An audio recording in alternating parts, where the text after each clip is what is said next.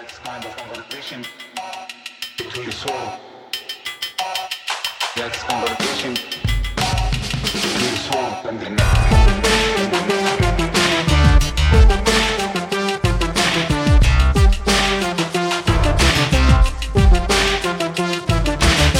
Hello, Prestige Heads, and welcome to American Prestige. I'm Danny Bessner, here as always with my friend and comrade Derek Davison.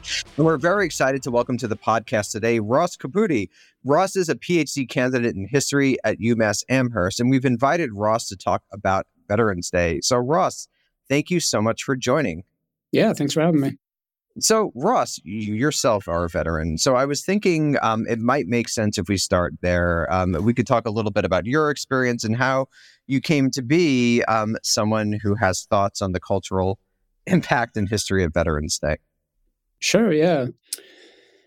So I guess, I was deployed to Iraq in 2004, and that was kind of before there was a lot of talk about counterinsurgency. We were still calling it SASO, Security and Stability Operations at the time.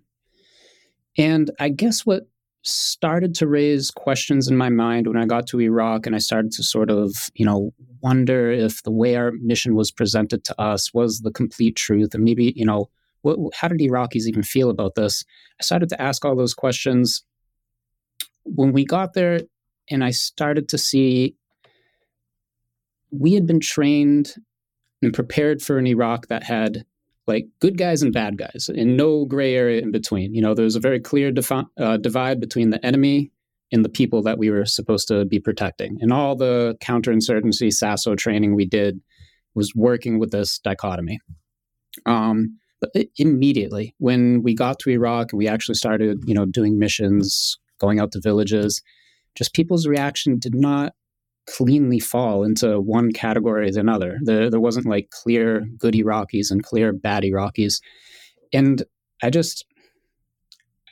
signed up because I wanted to be a hero. I wanted to go home to the parade and the back patting and the celebrations, the kind of stuff that you would expect on Veterans Day, right?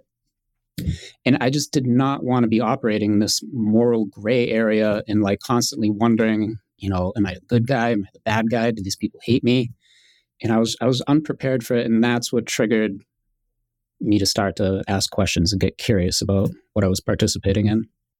How did you find your fellow soldiers react to the experience of on the ground in Iraq being different from what they might have expected? Were you unique? Were there a lot of people who are similarly questioning the war? And what year is this? Is this right after the invasion, 03, 04? 04. So we got deployed June of 2004. We left January, February 2005, and we got called in for the second Battle of Fallujah. I usually quibble about the vocab. I'm not sure it was really a battle, but like a siege, an actual siege. And, in truth, we were all really excited when we got called into Fallujah. We had spent about 4 or 5 months prior to that just driving KBR contractors back and forth between Camp al-Assad and the Haditha Dam.